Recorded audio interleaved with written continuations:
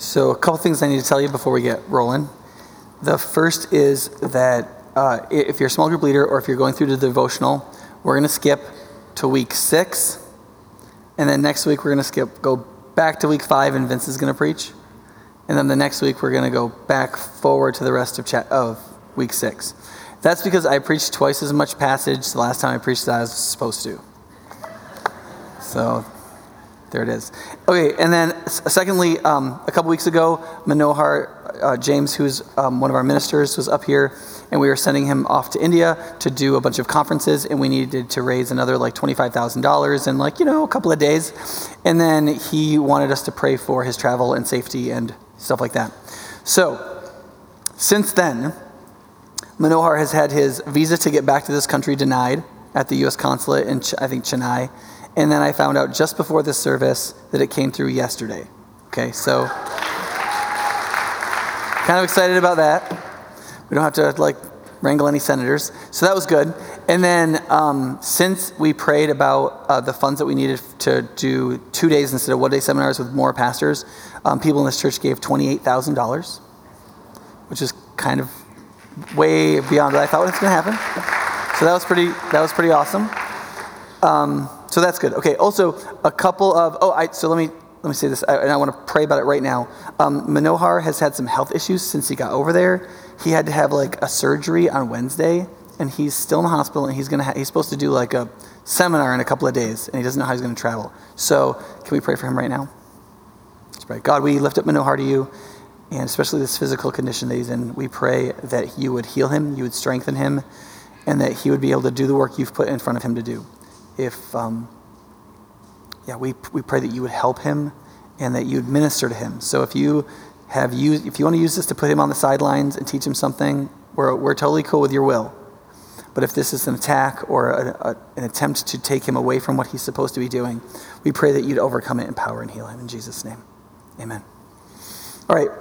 I also told you a couple of weeks ago that Gene Collins, who has been our church administrator for 10 years, was going to be leaving to take a job at the Upper House because it was a more ministry-focused job and it's a move she really wanted to make. This is also the person that you want to trust the most on your church staff besides maybe the senior pastor or something. And so we definitely need a trustworthy church administrator. And so Brandon Ellis has accepted an offer from us to do that job. Brandon has been part of this church for 19 years. He ran the Trinity Education Extension when it was going. And so I can't think of a person who's more a part of our church.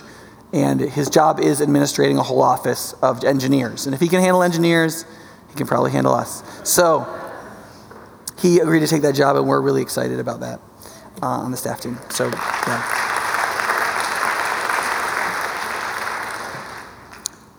Okay, you ready?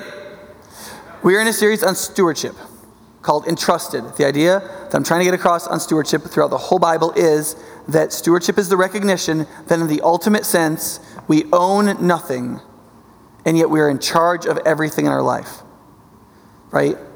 We don't own anything in the ultimate sense. Everything ultimately belongs to God, and yet everything that's in our life, he has put in our hands to invest. We are his investor, his manager, his steward. Does that make sense? And so what I've been trying to do through this series is not to increase the giving of High Point Church, which is what everybody thinks of when they think of a stewardship series. That's just a nice way to say we want you to give a lot of money. We are, in the last 8 years, we've almost always been in budget surplus. That's not why we do anything financially that we do. The goal here is for us to be the best managers of everything God has given us, whether that's our privacy or our talents or our money. Does that make sense? Okay, so one of the things we're talking about in order to grow in stewardship today is just that in order to be a steward, you have to maintain your focus on who you are and what you're doing throughout your entire life. If you lose your focus, if you forget what you're doing and why you're doing it, you'll stop doing what you're supposed to do and being who you're supposed to be, okay? One of the ways to think about this a little bit is that it is very normal in our present life to get our minds caught on things that are outside of what we're supposed to be thinking about and doing.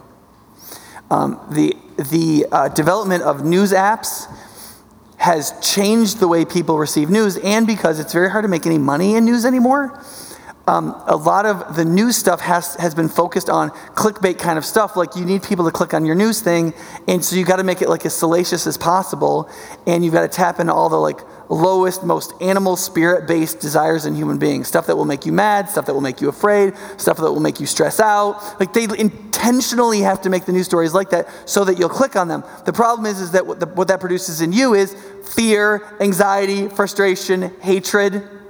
Right? Since 2004, which is not just when President Obama became president, it's also during the app revolution and the transformation of news in the United States. The amount Democrats hate Republicans has tripled, and the amount Republicans hate Democrats has tripled.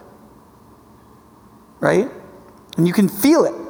And it makes people anxious. And there have been a lot of studies on social media when we broadcast our lives to others and people broadcast their lives to us, that it's almost a universal evil in human life. It destroys flourishing, it hurts everything, makes people hate their lives and dislike other people and look up old girlfriends from high school and think other people's pictures are what their life is really for. There's almost nothing positive to say about social media other than that you can see pictures of your grandkids. That's basically it. Okay, and you might be able to get a good idea for a hairstyle, right? That's the extent of it. I'm not saying as a Christian you can't use social media. I'm just saying what I said. Okay, so what we're finding though is that news is having a similar effect, except a little bit different, but sort of as bad. Which is that in the grappling to try to get the attention of the American public, with our immediate access on our phones, you can be like, well, I'm not going to look on my Facebook app. I'm going to look on my AP News app. It's the same thing. It's the same thing. You're just reviewing who you're supposed to hate, who you're supposed to like, what you're supposed to be nervous about, what you're supposed to be depressed about, stuff that you're not getting the story about. You don't really know what's going on. You're not anywhere near informed enough to have an opinion about it, but it is enough information to exercise you emotionally. So you can know, depending on the news source you read, which politician is the devil, or which person is telling lies, or this, that, or the other thing. And it's enough to, and there are psychological studies on this now, and here are some of the effects. Increased depression. This is for news apps now, not social media. Increased depression symptoms, heightened anxiety, broadened anxiety, because you didn't even know you were supposed to be nervous about some of these things, you know? What they call somatization. Soma is the Greek word for body. So somatization is when you don't feel nervous, but you're having like a chest tight panic attack, and you don't feel panicked at all, but you're flipping out, or like your eye starts twitching, or you like can't pee or something. Like there's like 100 of these symptoms that people have, and they're like, I feel fine, I don't know what's going on in my life, but they've got these medical problems, and doctors are like, I have no idea why this is happening to you. And there are a lot of these.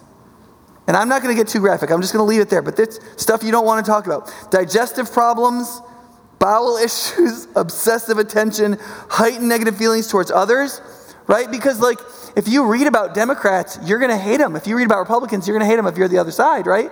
But if you just have lunch with a Democrat or a Republican, whichever the opposite you are, you would think they were nice people. You'd be like, oh, my Democrat friend, I love him. They're probably all like that. Or my Republican friend, he's a nice guy. All that stuff's probably lies. That's what you would think. But you don't have those friends because you use social media, and then you read the news story that tells you should hate them. And then you're angry. And that's not what your attention is for. That's not what your energy is for. That's not what your identity is for. That's not what your focus is for. Right?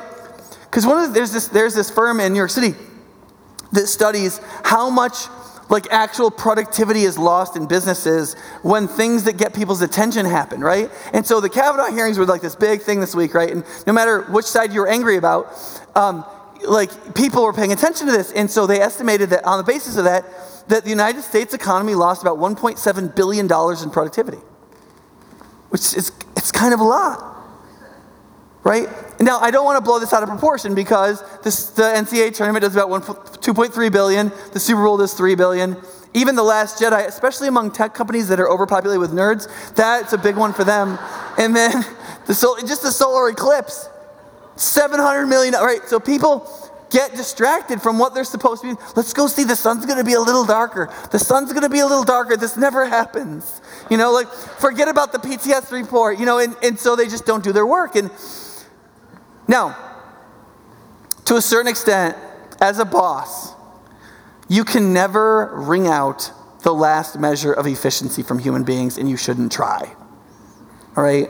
Because happy people are more productive. So you could wring this all from people, if you're a boss, and you could get maximum efficiency and then make them really unhappy so they become highly inefficient. It's like there's no way to win with normal human beings, right? Read Anna Karenina, right? So the point is though, with our multitasking and our news medias and our social media apps and so on, what happens is that our minds are not on our lives. You know what I noticed this morning? I didn't think about this till this morning because I was praying about this message. You know what? I know, I'm going to say this in the most humiliating way I can think of at the moment. I know 100 times more about the teenage years of Brett Kavanaugh and Blasey Ford than I know what is going through the mind of my 5-year-old daughter this month. I realized that this morning. I don't know what's hurting Helena's feelings right now. I don't know exactly what she's developing through. I haven't been paying attention, right?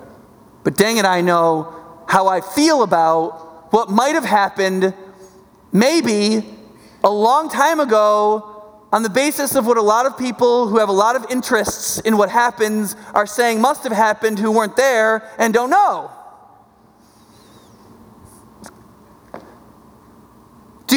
Can you empathetically feel some of the humiliation I feel about that? And because that's part of the point Jesus is going to make here in these passages about our stewardship is, I know you want to pay attention to things, and I know you're afraid of missing out on stuff, and I know that you're afraid of not being sufficiently woke and all of that, but if that keeps you from knowing what you are supposed to be doing right now, and if it gives you excuses not to do it the way you're supposed to, because you're angry about blah, blah, blah, so you're rude to this person because you think you're justified, right? You've totally lost what your life is for. Your purpose, your meaning, your identity, what it means to reflect the image of God in the world. It's all lost because of this distraction of bigger questions you want to involve yourself with. And what the Bible is saying over and over, Jesus says in many ways and in various times, is he's saying, listen, you do need to know the bigger picture and that you need to know God's plan, or you need to understand the basics of how the kingdom of God functions. That's important.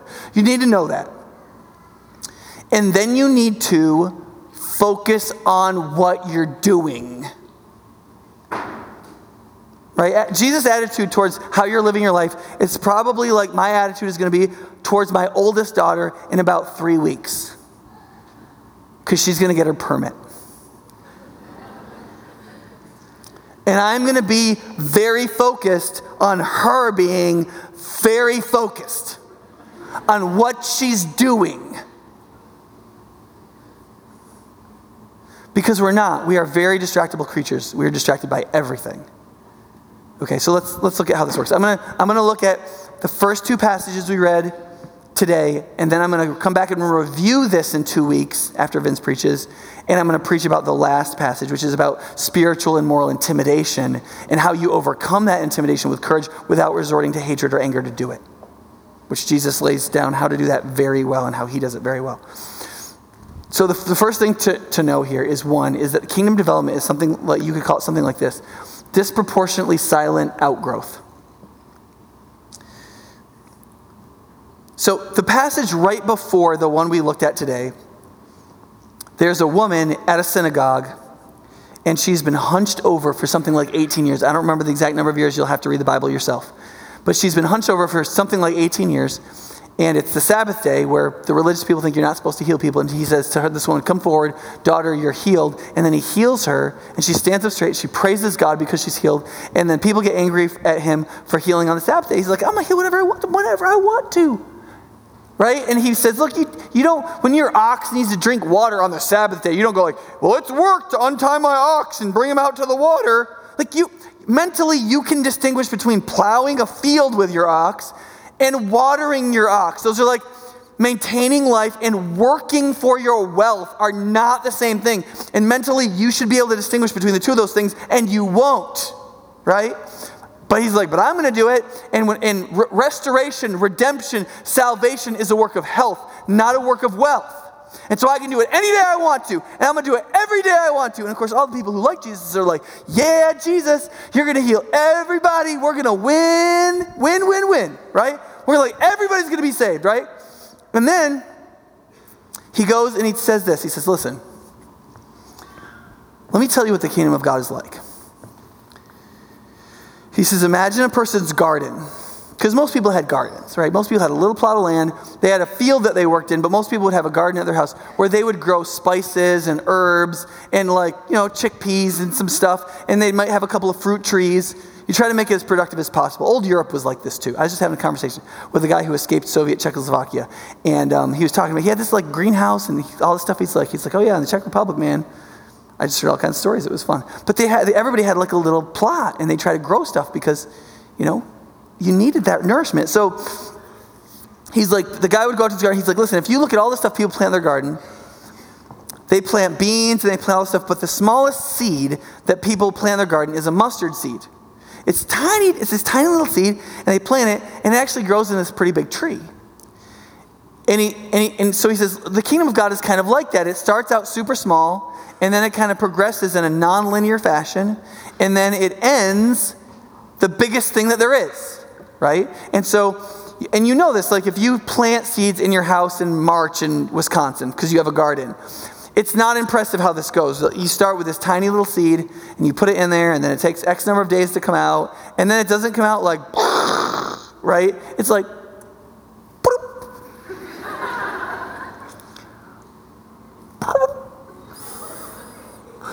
this is a sped up time, speeding up the time here. This is one of those YouTube videos where they speed up the time,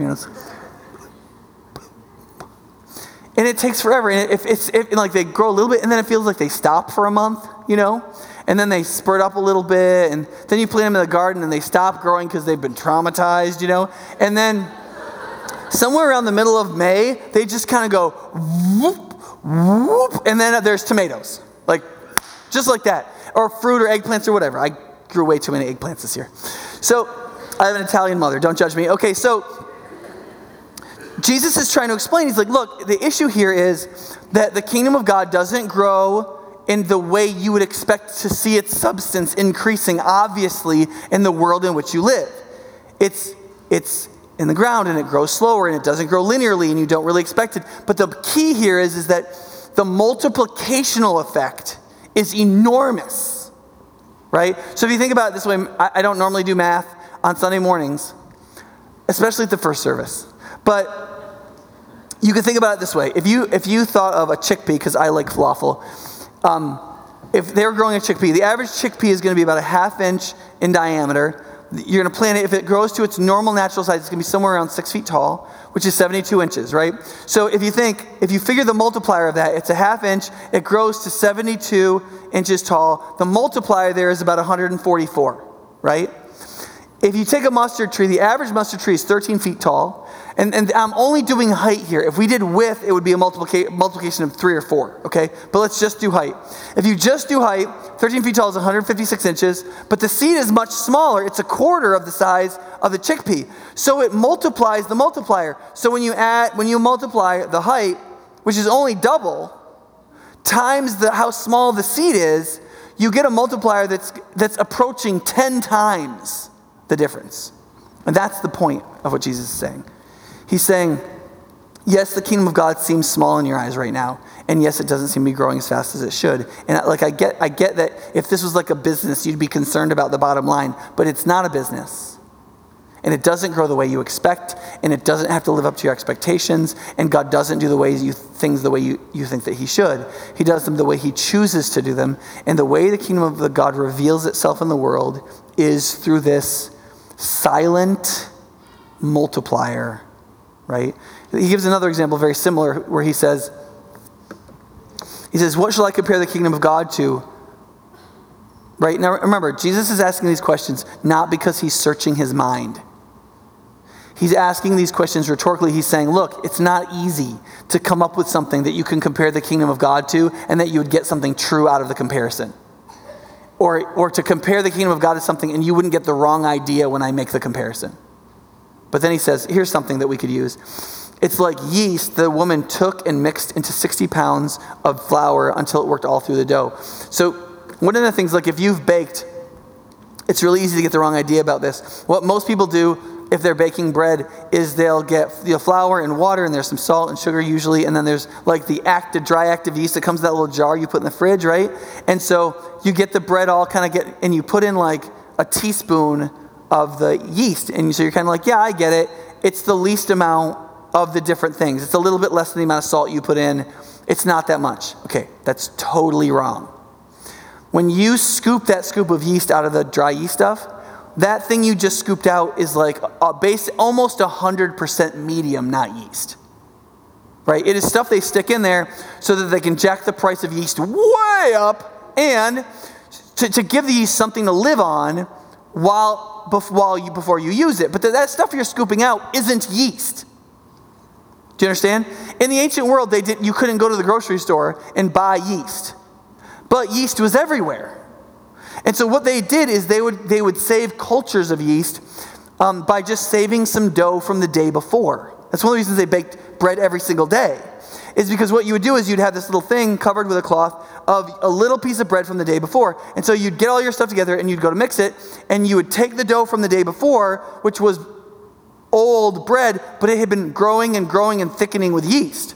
And then you would take that and you might break it up, or you'd mix it into the new dough, and you'd mix it and you'd mix it and you'd mix it and you'd mix it so that you'd get yeast in the new loaf. And then you'd let it rise for longer, or you'd let it rise and then you knead it again, and you'd grill it, because you want this yeast to get through all of the new dough, because you're just going to pick out a piece of this and save that for tomorrow, and you need that to have yeast in it, right? And so they would go through this process, and ultimately they'd take a piece out, and then they would bake the new loaf of bread, and they would save the other piece for yeast for the next day. And because of that, because they couldn't go to the grocery store and spread it all through the dough with their little yeast sand, they had to go through a much more laborious process of doing it. In fact, even today, John was telling me between services, before he got the august job of being our communications director, he actually worked at Breakbush Donuts downtown. Yeah, he's lost a lot of that weight. And he said that, and I'll read this quote. He said, Greenbush and yeast, we would mix in the mornings 50 pounds of flour, and it took 30 minutes to mix in the yeast in a mixer that could easily tear off your arm. That's how much work it took. So if you imagine what Jesus is really trying to communicate, you've got this woman, she's got 60 pounds of flour. Okay, she's cooking for like a wedding. This is not a daily thing. And she's all by herself.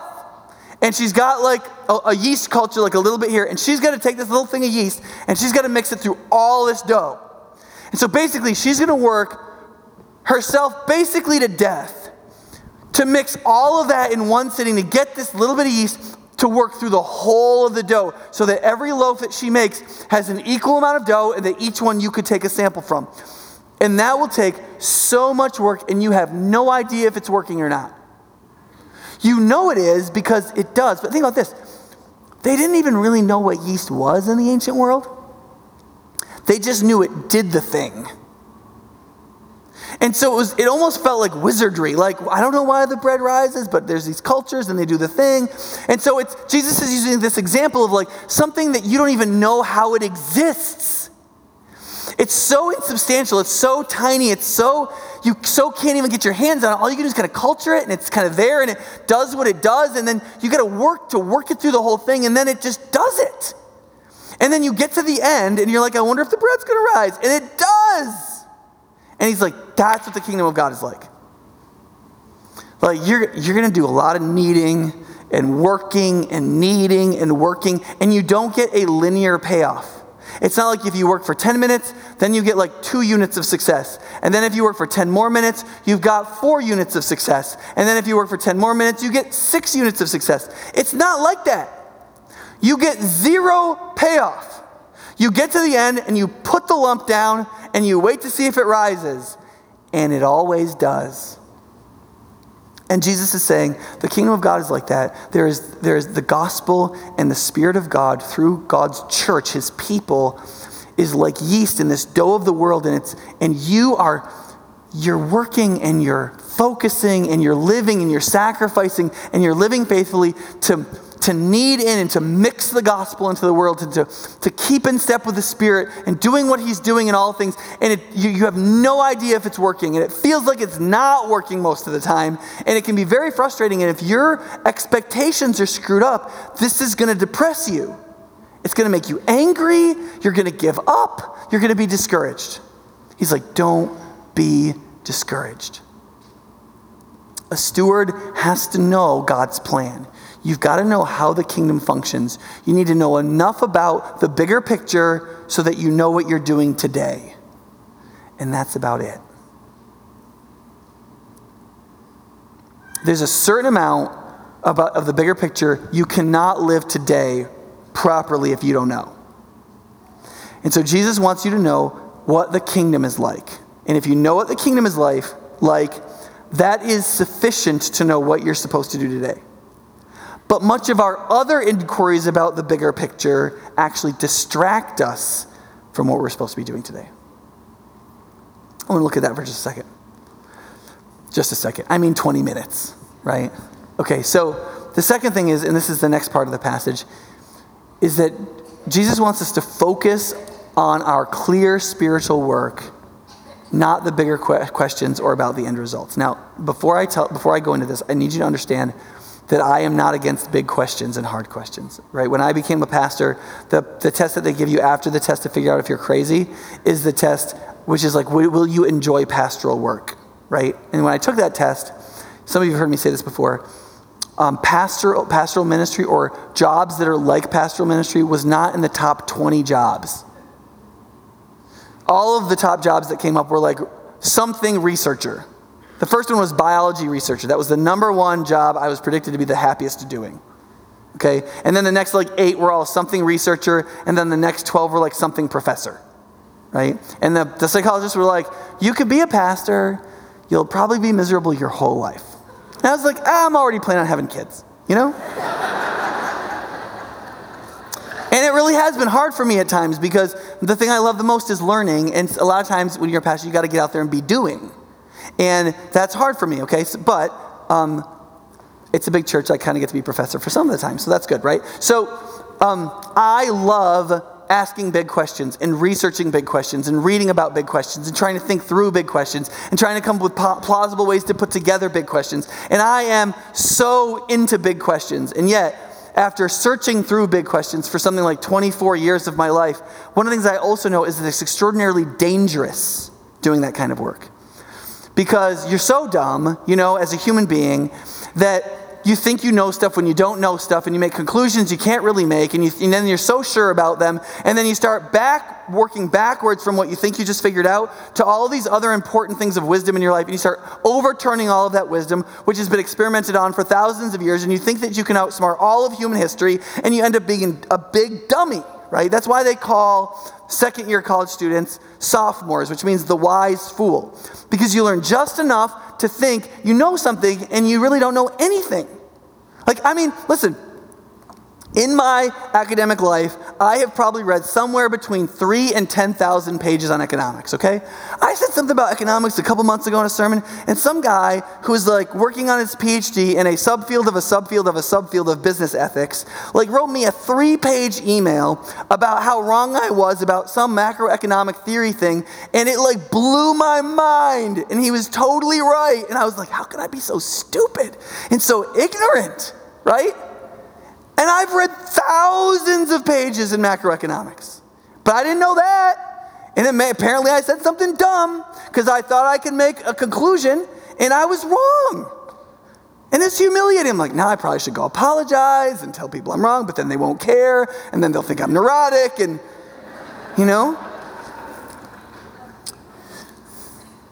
And so it's very easy to think that if you ask big questions, that you're this intellectually noble creature, and that you naturally assume you're morally good enough for such inquiries, which is extremely unlikely, right?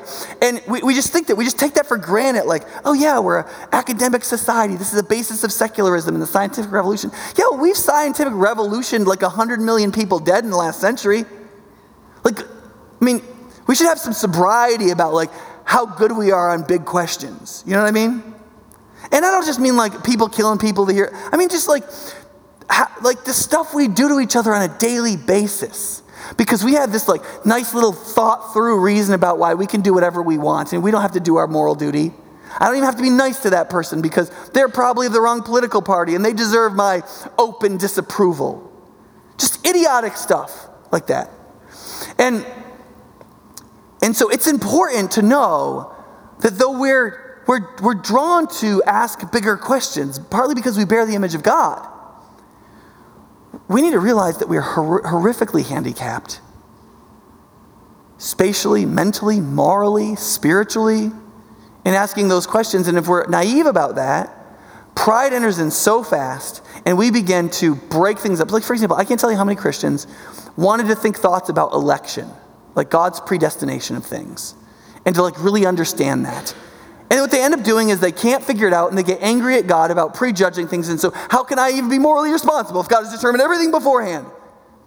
And I want to be like, a kindergartner could have thought those thoughts. Like that, those are not even profound thoughts. What you found out is that you knocked on a door that's made out of steel and you couldn't get through it and now you're angry. What we know is God told you, you are morally responsible for your life. If his judgment comes on you, it will be your fault. And also, in the mystery of the grace of God, he will save who he will save. And I've seen this in so many things, like theological ideas or philosophical ideas or moral or political ideas. And people think that they've thought these perfect moral thoughts. Like they think they know what social justice is, and so they know Christianity must be totally wrong. And this stuff is not good thinking, right? So one of the things Jesus is getting at with people is we want to ask even like the simplest, seeming most innocent big question we ask Jesus. Think about this. Go through all of the things Jesus said, and you try to find one place where somebody asks Jesus just a simple question, and he gives just a simple, straightforward answer. This is the answer. You will read a lot of pages in vain.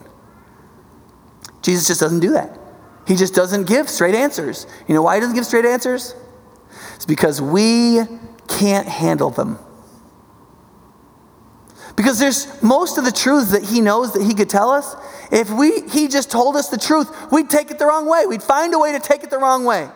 And this is a good example. People ask him, Jesus, you healed that lady, and it looked like you were going to like just heal everybody, and like everybody'd be saved, and you'd redeem everything. And then you turn around and you tell us these two stories about like, well, you know, it's kind of like yeast, and it works through the whole dough, and who knows what's really going to happen. And you just got to hang in there, and it may not even look like anything's happening, but something's happening. You got to believe something's happening. They're like, those things, what? Jesus, are you going to win? Are you not going to win? Is it going to be a lot of people? Is it going to be a few people? Like, tell us straight. Are only a few people going to be saved? And he's like, okay.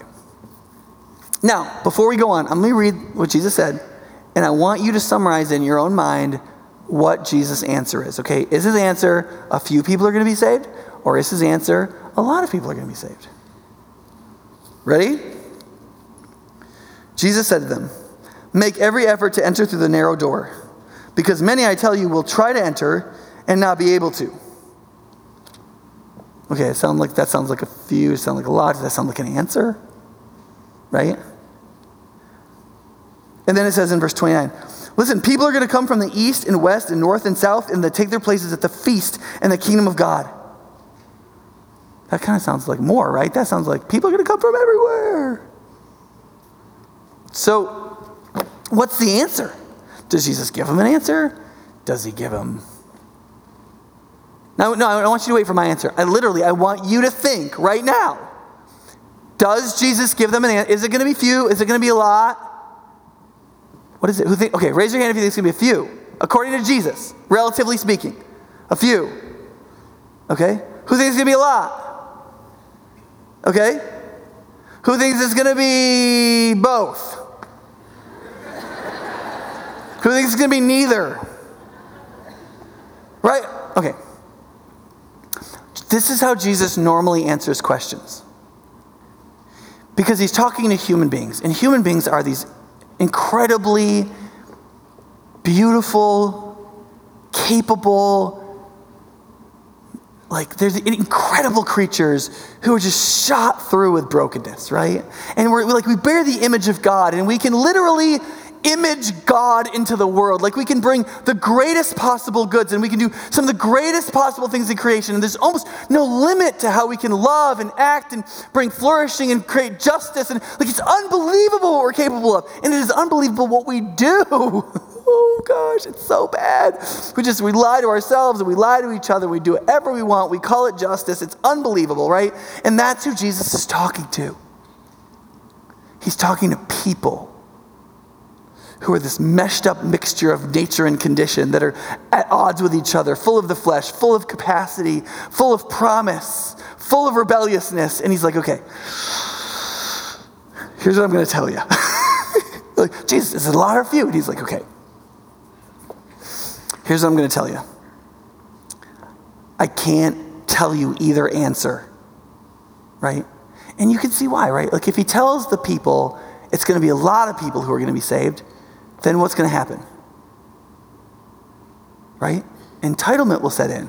They'll be like, oh, there's a lot of people who will be saved. All I got to do is be better than the Womacs, and I'm probably in. And that's not even hard, right?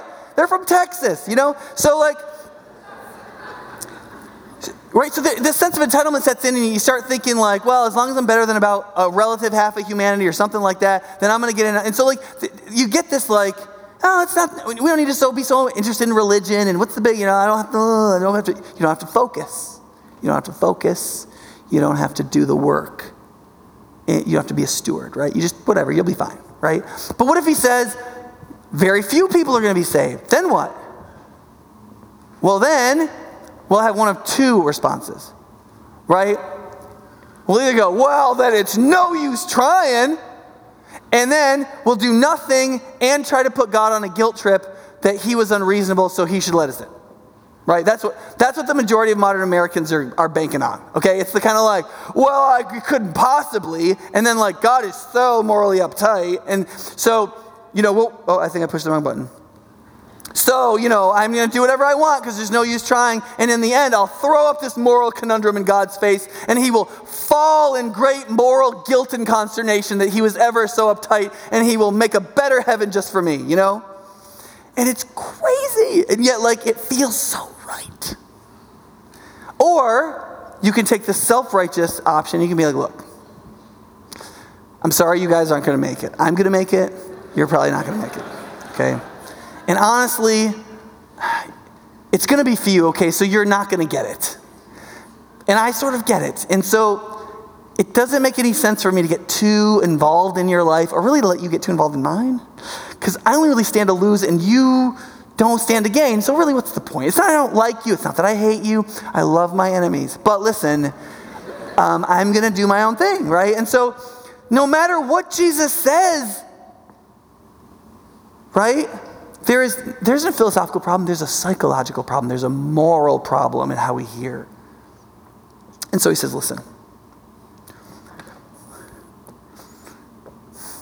it's not going to be few like you think it's going to be few if I say few. And it's not going to be many like you think of many if I say many. You don't really know what it's going to be like. Like I can tell you kind of, but you're not really going to get it. Like you can't really see the kingdom of God. You can understand its principles enough to do your duty in the present, but you don't get what the kingdom of God is going to be like. And so what you need to do is to not worry about how many people are going to get in. In order to help you in terms of your sobriety, you should think of the gate as narrow. You should think of the timetable as limited.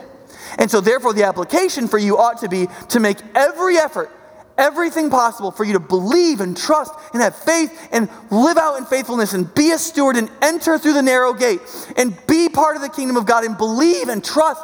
And it's because you need to know that there's a point where the door will close and the gate is narrow and you don't want to be shut out, and that is a real possibility. And let that give you a soberness and drive you forward positively, right? But to awaken your jealousy and also to tell you something about the kingdom, you need to understand that all these people you don't like are going to be in heaven.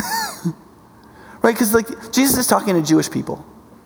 And he's making very clear that the guy closing the door is him because he said that they would say to him, you taught in our streets and you were with us and we know you. right? And Jesus, see, human beings do this, right? We think we can trade on relationships for people to get us things we want. People who are in power and who we think we know, but we don't really know, right? This happens in churches all the time where like a pastor talks to people for like 8 years and then you've never like had talked to them and like you think you know them. You know what I mean? And I try to be 100% honest with you when I talk about myself, so that you when you think you know me, you do, right?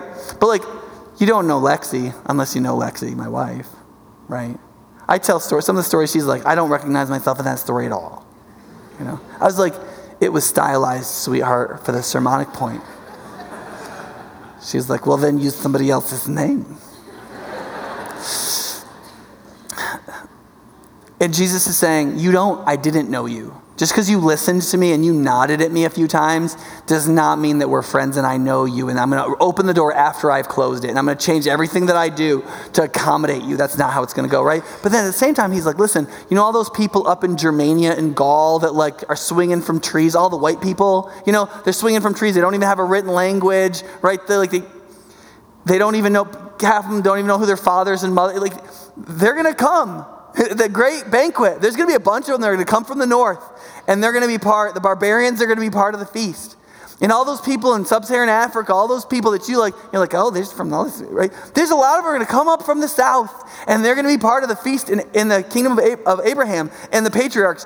That is, and east and west, like that is your grandfathers.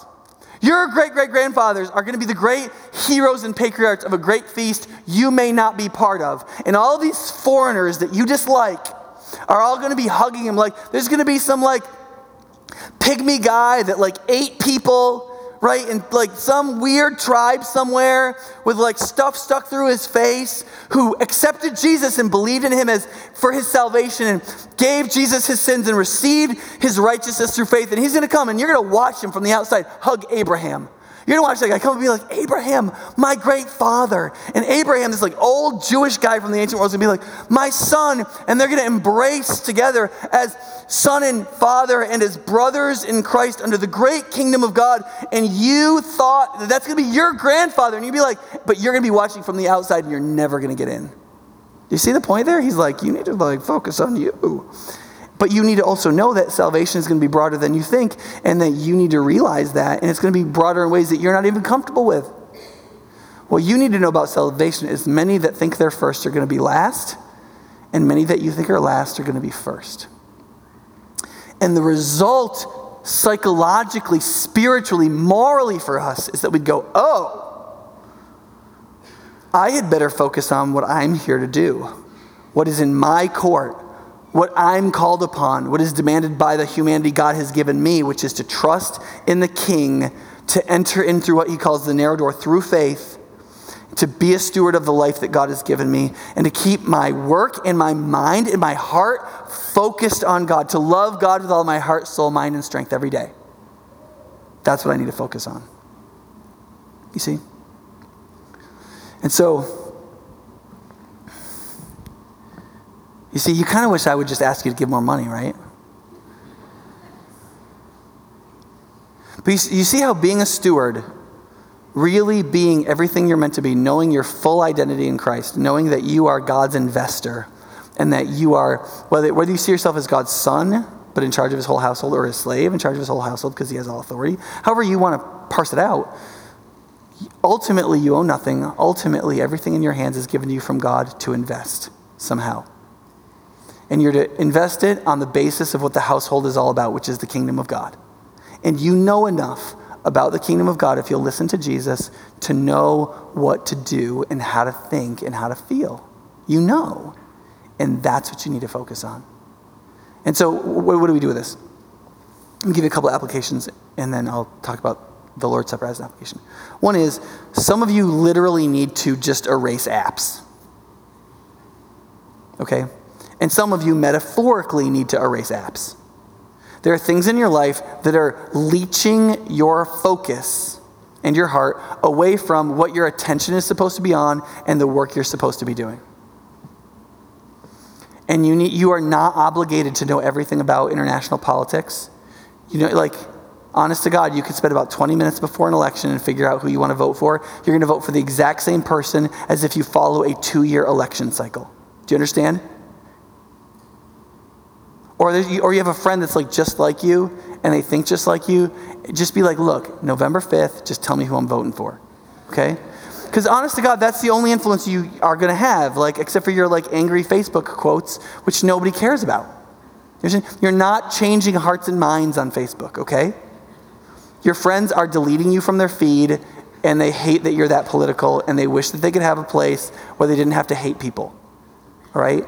And so, like, honest to God, like, probably a big pile of us should just, like, delete Facebook entirely, or get off Instagram entirely, or throw your phone into the lake, or bake bread instead. You know what I mean? Because you got to get the yeast all the way through it. And listen, sometimes you got to do stuff that feels a little drastic. Listen, if you don't want to be worldly, you might have to live in a way that's actually different from the world. I mean, I know that's a crazy idea, but like I'm going to have to, like I already only listen to podcasts in the car when nobody else is in the car. That's already something I've taken. But obviously, I need to take a further step of like finding a time to listen to my 5-year-old daughter, right? I've been doing a couple things to connect with her this week. I need to take that a step further. I know I have to do that because that's my work to do. That's what my mind is supposed to be focused on, right? And you need to have these like come to Jesus moments. I don't know what that is for you. It's probably something because our attention is always sliding. And you have to have moments where you're like, okay, wait, what is my life supposed to be about? I'm doing this. This is my stewardship. You got to know what your stewardship is. And then you got to focus your mind and heart on it. You got to find a way to love God with all your heart, soul, mind, and strength in that thing. Not wishing it was something else. Not wishing you could pay attention to that thing. On this thing. Does that make sense?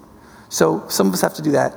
Some of us need to realize that some of our big thinking is actually killing us and is not honest, it's dishonest. Especially if you're younger and you're psychologically in kind of that truth phase where you're kind of like, I got to find out what's true. And that's a good phase to be in, and it's important to seek the truth. But you need to be really careful there. Especially if you go to college in a place where it does not overtly honor Jesus as king. Because finding out what's true is as much a moral process and spiritual process as it is a philosophical and scientific one. And if you don't have all 4 of those things working together, it is going to go awry. And it is mainly going to go awry in who you think the king is. And how that affects your daily life emotionally and personally. Does that make sense? And so be really careful. And one of the ways to do that is to have older, wiser, thinking people in your life that can deflate the nonsense you're buying into and have thought through some of these things before and can tell you what alternative thing you need to read and can help ground you. It's really important because you have to foray out into some of these thoughts because they're important. They really will expand your way of seeing things. And there's great pleasure that can come from intellectual inquiry and great goods that can come from scientific inquiry and intellectual inquiry. But it is a mixed bag of difficult things. And Solomon said it brings great sorrow to the heart. Does that make sense? Now, one of the last things that we'll celebrate in communion, because we're going to do that now, this thing we do called communion or the Lord's Supper is meant to be worship to God, a declaration of his worth, a remembering, but it's also a remembering of what he does. Remember, he said, you do this in remembrance of me. What's the point of remembering something? It is to focus your mind on it. It is to refocus your identity and to refocus your attention on something. The center of the meaning of your life and identity is the crucified and risen Savior who has died for you and wiped away all of your sins and repurchased your God-given identity for himself so that the image of God can be remade in you and you can live for goodness and glory you have not yet understood. Starting with realizing that you own nothing, but you must invest everything in your hands because you are his steward. Does that make sense? So the worship band is going to come up, and I'm going to pray. If you are a Christian, the Lord's Supper is something that you should partake in as a ritual, and you should set your heart right before it, but you shouldn't say, well, I'm not being a very good Christian right now, so maybe I shouldn't do it. That's not how that works. This is an act of faith. If you have faith in Jesus and you're willing to repent of your sins, then this is an opportunity to do that, and you should take it, even if you were a big dork this week, okay? If you're not a Christian, this is an act of worshiping Jesus as God. Do you understand? To eat this bread and to drink this liquid is the act of worshiping Jesus as Savior and God. And if you don't believe that, we're not going to bully you into believing it. Well, this is supposed to be a moment of honest worship, so just don't do it. Just let it pass by. And hopefully you'll be ministered to in these songs we sing and the things we pray. So I'll pray and then we'll do it. God, as we take this supper together, even though it's just a symbolic meal, we pray that it would be spiritually and emotionally satisfying and filling to us. We pray that in it you would teach us how much you did to purchase us, how we were not disposable creatures in your mind, that every creature stamped with your image is an undisposable thing eternally. And we know that that is a terrifying thing, to know that our destinies mean that much, and that you demand that we not give up on ourselves, and that you call us to goodness and to virtue and to love that's sacrificial, and to have the mind of Christ and to walk in step with your Spirit. And Father, we pray that you take us out of the fear of failure, knowing that Jesus in his death and resurrection has performed everything perfectly for us, and pull us forward into the courage of action and faith. As we sing now and as we take these elements and as we refocus on remembering you, God, please help us to see ourselves as stewards and to understand the kingdom and know what we must do and how to focus our minds on the truth. In Jesus' name, amen.